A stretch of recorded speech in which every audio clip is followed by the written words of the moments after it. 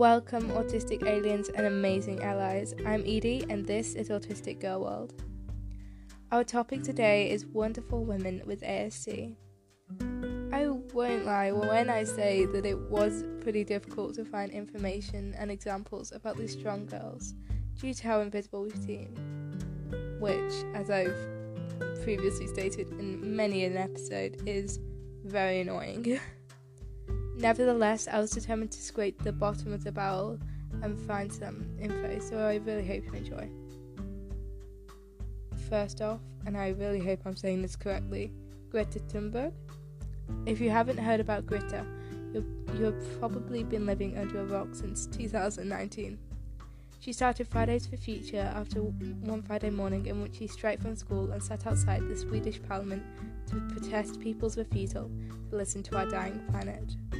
Since then, she has won award after award and done a load of speeches, and still does Fridays for Future now. Other than being an amazing activist, Thunberg is a massive inspiration of mine. I definitely recommend finding her TED Talks and her other speeches.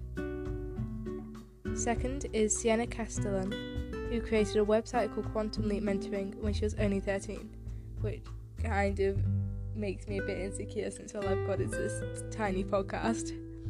She has since become an anti-bullying spokesperson, created Neurodivergency Celebration Week, and wrote a book called The Spectrum Girls Survival Guide: How to Grow Up Awesome and Autistic, which I do have a copy of and I really love.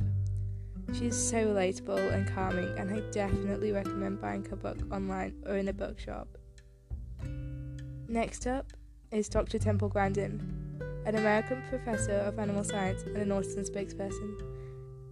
Dr. Grandin is usually the one people think of when they hear about girls having autism, and for good reason. She made a massive splash in the autistic community and in the animal world.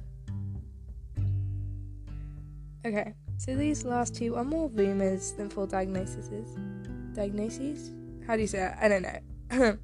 So I would like to mention that I am obviously not a doctor, and that labels such as autism shouldn't really be thrown around.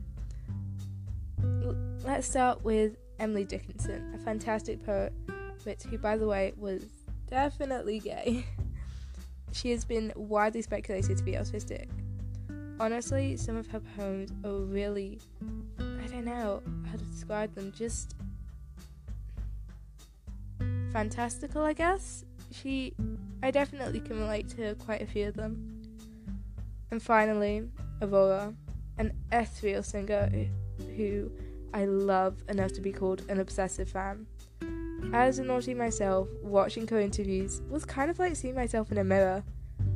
Whether or not she's on the spectrum or whether or not she or any other kind of people like her are actually on the spectrum, she's still amazing, and I cannot recommend her enough. She brings out such strong feelings that you won't know existed, and is definitely one of the sweetest people ever if you watch her interviews. We all need some role models, and I really hope I've given you some to research about and love as much as I do.